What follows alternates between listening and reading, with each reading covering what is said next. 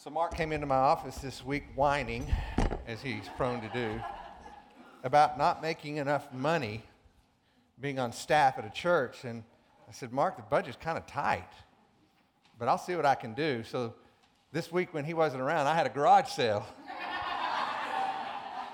Actually, that's not true. We've got a wedding coming up, so if you're wondering, why is the stage so bare? That's the reason. And, every once in a while when we have an opportunity to do what we did this morning to sing songs that we just pick, it reminds me of, as a kid growing up, when we would get together at my grandparents' house during Christmas or Thanksgiving, and all my cousins and aunts and uncles would flood into that one little home. We would fill that place up, and we would do the exact same thing. We would take out a hymn book or something, and we would pick a song, and my Aunt Freda would play the violin, and my grandmother would play the guitar, and my aunt would play the piano, just talented musicians. And, of course, I had absolutely no talent at all, so I would just sing along with everybody else. But that's what that reminds me of, are those times together. And it's kind of fun to have a church family like this where you can take some time to do stuff like that every once in a while. So I hope that you get a sense that that's what families do when they get together. So we've been working our way through Ephesians and learning, as Paul has been urging us, to be filled with the Spirit so that we can walk in wisdom, that we might make the most of our time by living our lives in accordance with God's will. And as he's unpacked that for us, he's gotten real practical about what that looks like in our most meaningful relationships. Last week we talked about the marriage relationship between a husband and a wife. This morning, Paul will walk into the relationships within a family, between parents and kids, between masters and slaves, and we'll walk through those together. In each of these, what we're going to find is that there is a miraculous outcome built into God's design. And that outcome is this: that as we follow his design, we are transformed into the image of his Son. You see, divinely ordained relationships have a sanctifying effect on our life. They shape our life to become more like Christ. That's part of the design. We talked about that in marriage. Let me give you an illustration of what that looks like. Timothy Keller gives this illustration. I think it paints a great picture. He says it's kind of like a bridge. And that bridge has little hairline fractures. So just looking at it at face value, there's nothing wrong. It looks completely normal. But then you drive a 10-ton Mack truck over that bridge, and all of a sudden those fractures begin to open up and be exposed, and you can see them, right? Now, the truck didn't cause the fractures, it just revealed them, right? Well, he talks about that in the same way with marriage. He says when you get married, your spouse is like a big Mack truck. Now, be careful how far you take that. And if you take it too far, just remember that was Timothy Keller's illustration, not mine. But he's trying to make the point in that marriage, these things are exposed in the stress of life. These hairline fractures in our character, in our habits, in our personality. And by God's design, marriage doesn't create the weakness, although we sometimes blame our spouse for them, don't we? But the fact of the matter is, they've always existed. It's just marriage exposed them. And that's a good thing. That's a sanctifying work, because let me ask this question. Would you rather deal with a hairline fracture or the collapse of that bridge on the people you love? There's a purpose in God's design. It has a sanctifying effect. It reveals those flaws so that we can take them to the one who forgives and leads and to guide us into restoration and redemption. And we'll see that in all the relationships that God has divinely ordained to help us to become the people that he ultimately created us to be. Doesn't mean it's always easy. Doesn't mean it's always pretty. But if we're following his design, it's always good. And so as we look at what it looks like within the context of marriage and then again in family, and then again in masters and slaves, we need to keep that divine design in mind. There's a good outcome intended when we follow him. and we trust him. So before we look at that together, let's go to the Lord in prayer. God, as we open up your word again, give us eyes to see and ears to hear. We recognize that in and of ourselves, we do not possess the ability to know what is good and right and true. That comes from the work of your Spirit in the life and heart of your people so that we can understand and see things that are not possible on our own. Help us understand what it looks like to live within the context of divinely ordained relationships that accomplish a divine goal of transforming our life to become more like you. Help us to see that again this morning, and we pray this in your name. Amen. So, Ephesians chapter 6, verse 1. Let's pick up where we left off last. It begins by saying this: Children, obey your parents in the Lord, for this is right. Let me pause there and make note of the obvious, okay? Do you realize that Paul is speaking directly to children? Okay, he's not telling parents to tell children necessarily. He's writing this letter, and when he gets to this point, he expects that the letter be read in a way that it's spoken directly to the children. And the reason that is because they're an important part of a church family. They are personally responsible for their own choices. And he's saying, children, not only do you impact the life of your family, you impact the life of the church. And so if you are a child, and I would put that in the category of anyone from elementary age all the way through high school, then you need to listen up, because Paul is speaking directly to you. He says, children, obey your parents. Now, I paused there, but you'll notice there's not a period there, right? This is not something that Paul is instructing children to do out of reluctant compliance. You've heard me tell the story before about the young man who had been acting up. His mom finally got frustrated and said, all right, little Johnny, go sit in the corner and have time out.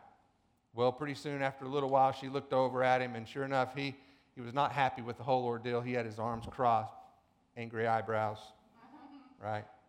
He said, Mommy, I may be sitting down on the outside, but I am standing up on the inside. That's not what Paul has in mind here, okay? What Paul has in mind here is obeying your parents, and what does he go on to say? In the Lord, for this is right. It's right to obey your parents because it's right in the eyes of God. And here's why. Your obedience to your parents is one of the first steps in learning what it means to obey God. Your obedience to your parents really flows out of the understanding of what it means to obey God. And if a child chooses willfully to dishonor their parents, chances are the very same thing will happen in their relationship with God. And it only gets worse in time. Let me show you what that looks like. Turn to Romans chapter 1. Romans chapter 1. I want you to look at verse 28 with me.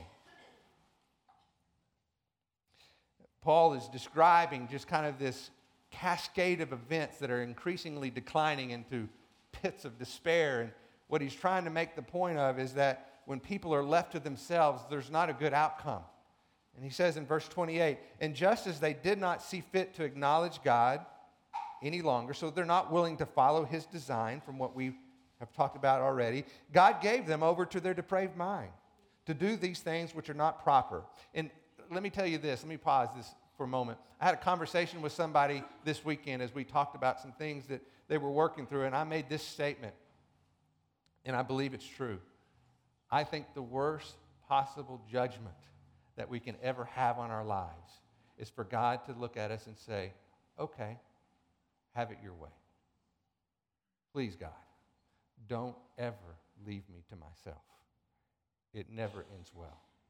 But in this case, they were rebellious against God, so his judgment was, okay, then have it your way. And look at what happens. Being filled with an unrighteousness, wickedness, greed, evil, full of envy, murder, strife, deceit, malice, they are gossips, slanderers, haters of God, insolent, arrogant, boastful, inventors of evil, disobedient to parents, without understanding, untrustworthy, unloving, unmerciful. And although they know the ordinances of God, those who practice such things are worthy of death. They not only do the same, but also give hearty approval to those who practice them. It's quite a list, isn't it? And right stuck in the middle of that list is what? Disobedience to parents. Because honoring your mom and dad is an issue of the heart. And if you don't obey your parents, chances are your heart will be equally unwilling to submit to God. You want to do your own thing. Now, let me say this, in case you haven't figured it out, there are no perfect parents. This is on-the-job training, okay? There is no instruction manual. And so children are not told to honor their parents because they always get it right, because that's simply not true. They're told to honor their parents because it's right in the eyes of God. And you honor Him when you honor them. I think the point that Paul is trying to make here that's important for us to understand is that these two relationships are deeply connected to one another. And what you see in one will be reflected in the other. And so honoring your mom and dad is a way to learn what it means to honor God. Obeying your mom and dad is a way to learn what it means to obey God. Submitting to the authority of your mom and dad is what it means to understand how to submit to the authority of God. The two are deeply connected to each other. Look how he continues in verse 2. Honor your father and mother, which is the first commandment with a promise, that it may be well with you and that you may live long on the earth. Paul takes us back to the 10 commandments, and he emphasizes commandment number 5. Honor your father and mother. And he says that it's the first commandment with a promise, and that promise is to live a long and fulfilling life. But this is not a Santa Claus theology, all right? Where God gives good gifts to all the good little boys and girls. So if you honor your mom and dad, then chances are you'll get the skateboard that you really want to have. That's not what it's saying here. What it's saying is, children, trust in God's design. Even though your parents are not perfect, your heavenly Father is. And this is His idea. These are His instructions. When you submit to your parents, you're learning a very important lesson in life. And it is this. You're learning to align your life with God's will instead of going your own way. Because the worst possible judgment that can come upon any human being is for God to say, have it your way. And so following God's instruction helps you learn what it means to submit to Him. We're all born with the selfish desire to do our own thing because we feel that the world revolves around me. I mean, just look at infants, right? They cry when they're hungry. They scream when they're upset. And what do they do when something doesn't go their way? They throw a big fit, right? Which is okay when you're a baby, not okay when you're an adult. But if you haven't learned within the context of that divinely ordained relationship between children and parents, you carry that on into adulthood, and you end up losing a job. You end up losing a marriage. You end up losing a family because you want it your way. Honor your parents. It teaches you to trust in God. Because obeying your parents is the first step in learning what it means to obey God. If you rebel against your parents, there's a very high likelihood that you will do the very same thing in your relationship with God. And as we've seen in that passage in Romans chapter 1, it never ends well. When we rebel against God, it never, ever ends well. There's a purpose in God's design, and it's intended to lead us to what is good and right and true. Trust Him on that. Your parents may not be perfect, but your Heavenly Father is. So trust Him on that. Look at verse 4. And fathers, do not provoke your children to anger, but bring them up in the discipline and instruction of the Lord. To exasperate means to promote or provoke someone to anger or wrath. It's spoken directly to fathers because they have the responsibility in the home given to them within the headship of that relationship. We learned that when we talked about the marriage relationship. They have ultimate responsibility in the home, but not ultimate control, and that's where the problem comes in. Because fathers exasperate their children when they try to rule with an iron fist, when they wrongly assume that they have the power to change their child's heart. And so in doing so, they become overly critical, unreasonable, unrelenting in their effort to cause a behavior that is never theirs to create in the first place. And if they push hard enough and long enough, at times they become frustrated to the point of saying, I give up, and they disengage altogether. They're quick to discipline, slow to disciple. And that is not the biblical picture of parenting. In fact, let's look at what that picture is. Turn to Deuteronomy chapter 6. Back in the fall, when we had our family conference, this was the passage that we centered that on because it does a great job of describing or giving us a picture of what biblical parenting is intended to look like. So Deuteronomy chapter 6, verse 4. Says, Hear, O Israel, the Lord is our God, the Lord is one, and you shall love the Lord your God with all your heart, with all your soul, and with all your might. And these words, which I have commanded you today, shall be on your heart. And you shall teach them diligently to your sons, and talk to them when you sit in your house, when you walk by the way, when you lie down, when you rise up. You shall bind them as a sign on your hand, and they shall be on the frontals of your forehead, and you shall write them on the doorposts of your house and on your gates. That's a picture of biblical parenting because it's a picture that's taking advantage of every foreseeable, teachable moment that might exist in the life of a family.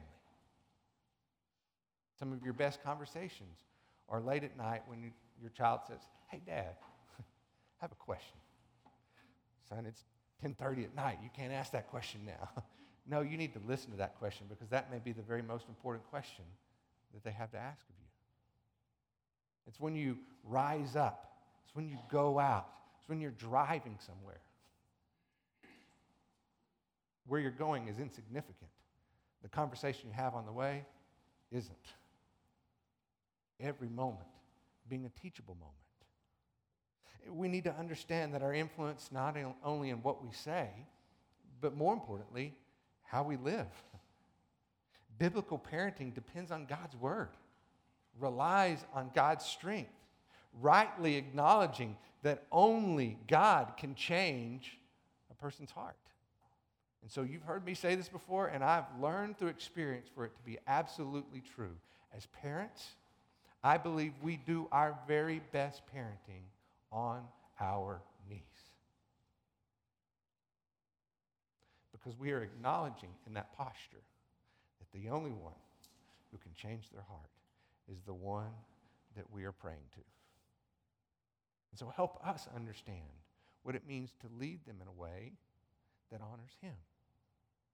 Ultimately, if we want our kids to lead a long and fulfilling life, our goal is to lead them to Jesus Christ. And not only what we say, but so they can see that relationship being lived out in their parents. How they handle hard times, how they go to God's Word, how they are deeply connected into community. Let everything they see tell them this is the most important thing that exists in our life, is our walk with Jesus Christ. We are utterly dependent upon Him. This weekend, my oldest nephew graduated from Lubbock High, along with others, 500 others, in fact. But one of the things that my brother Shannon gave to his son Tyler was, I think, a gift that will be precious to him for years to come. And he just spoke life into his son's heart by telling him the truths of God that he's learned by walking in fellowship and trust in Him. And it was through hard times. It was through good times. But he wanted his son to know that the long and fulfilling life that you desire to have as you enter into college can only be found when you live your life fully committed to Jesus Christ. That's biblical parenting. Look at how Paul continues. But before we do, turn to Ephesians chapter 6 again. We're going to enter a section where Paul's talking about slaves and masters, and I think it's really important for us to understand what this meant within the context of the Roman Empire compared to what we naturally think of in our own American history, okay? When we hear that word, slaves and masters, and I need to tell you, it's not the same thing, okay? So we need to understand and appreciate that. One of the things that's interesting is that as much as 1/3 of the population during the Roman Empire at any given time were slaves. That's because it was a position in society that was not based on ethnicity, which is a significant difference from what we saw in our own American history. In fact, people could sell themselves into slavery and then later regain their freedom. Slaves in this culture were very educated. They were very skilled, highly trained individuals in many cases. Very often, they took on the social status of the person that they worked for. And so, although it's not a direct correlation, I would go as far as to say what slave and masters look like in the Bible is much more correlated to what we see with employees, employers in today's society. What Paul is doing here is he's speaking to yet another example of a relationship where there is authority and submission that is ordained by God. And so let's keep that in mind as we read through these verses. Verse 5. Slaves, be obedient to those who are your masters according to the flesh, for fear and trembling in the sincerity of your heart as to Christ, not by way of eye service as men pleasers, but as slaves of Christ, doing the will of God from the heart. You see, within any structure in society, there are roles of authority and submission. We see that in government. We see it in the military. As we've gone through, we've seen it in the marriage relationship. We've seen it in the family relationship. We know that it exists in the church, and it certainly exists in our workplace as well. These roles of authority and submission are what Paul is speaking to.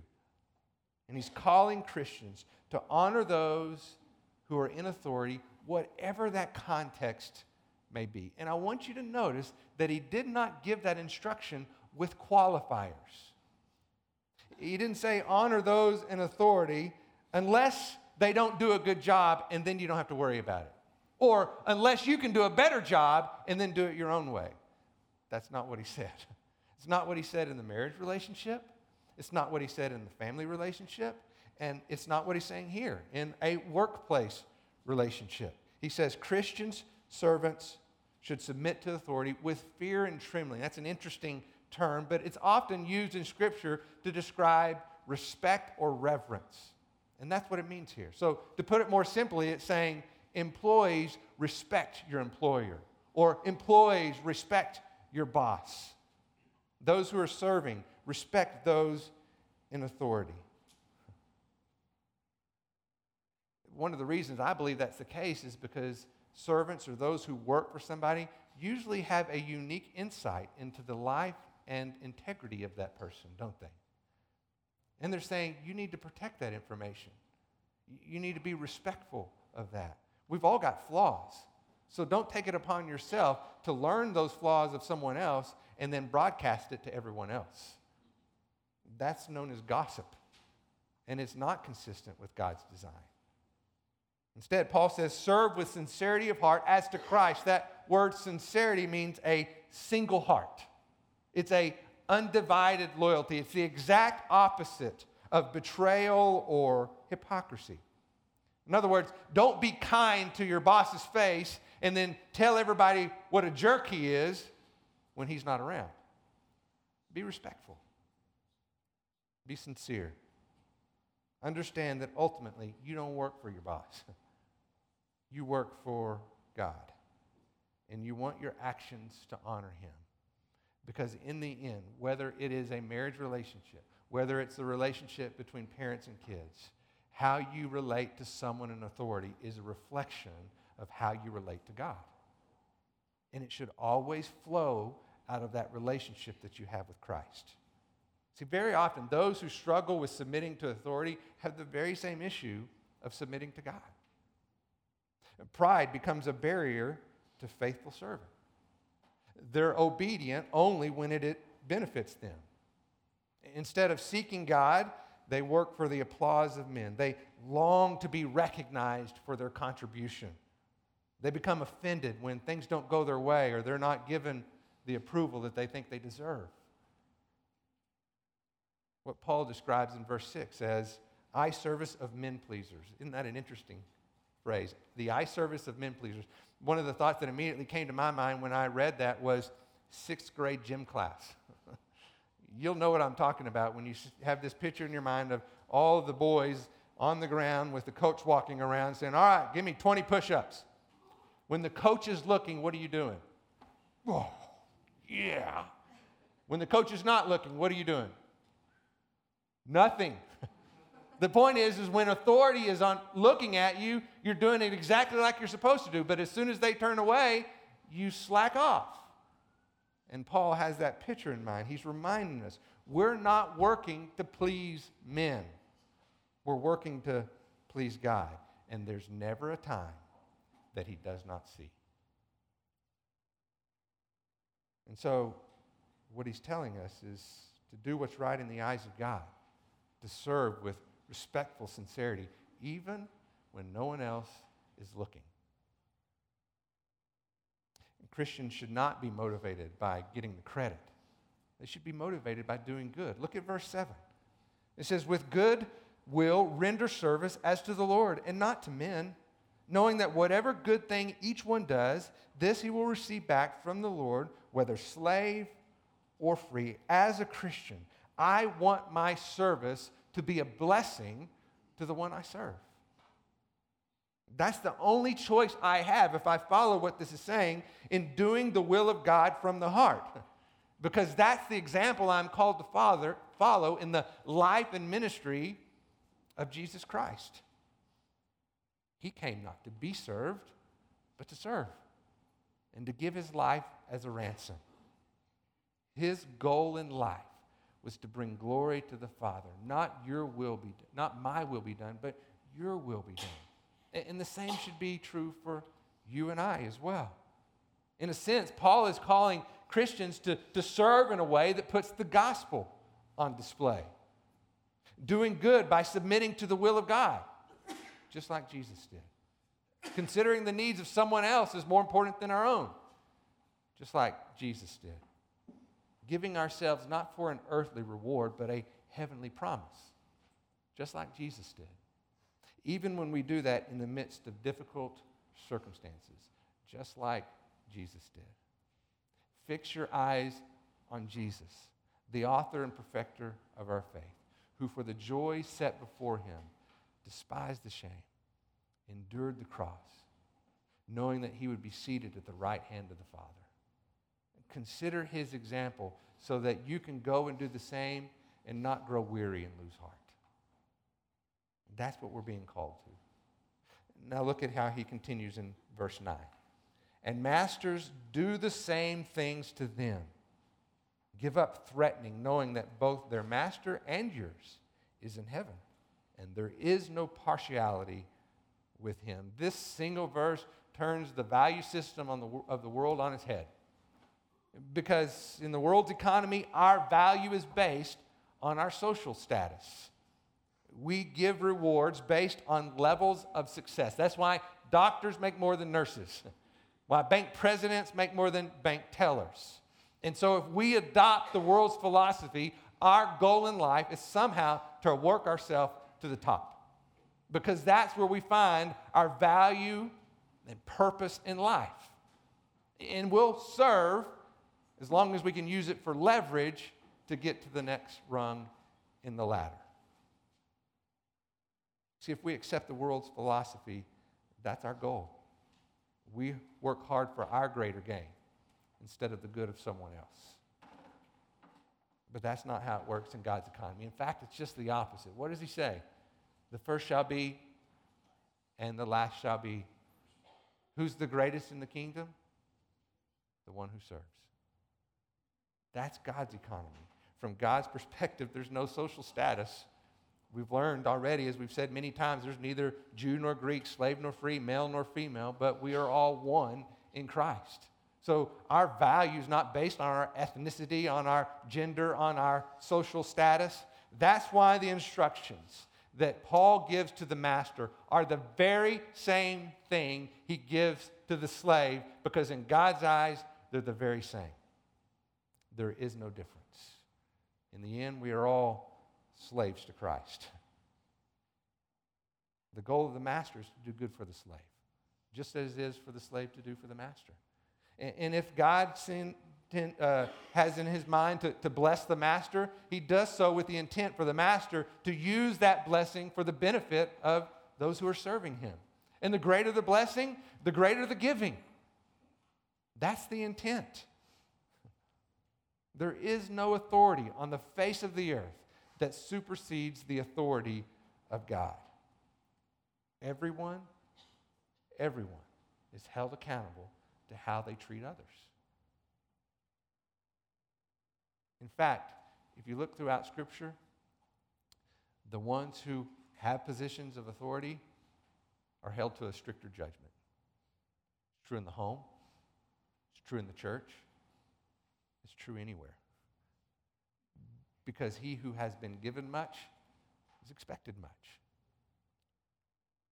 I think our goal in life, regardless of whatever role we have, is to do good for those that we serve. There's a great passage in Micah 6:8. I know you've heard it before. It's talking about what it means to do good, and I think it fits with what we've been talking about. It says, "He has told you, O man, what is good, and what the Lord requires of you. And it's this, to do justice, to love kindness, and to walk humbly with your God." That's the mission statement of a Christian. To do justice, to love kindness, and to walk humbly with our God. Which brings me to my final point. Look again at chapter 4, verse 21.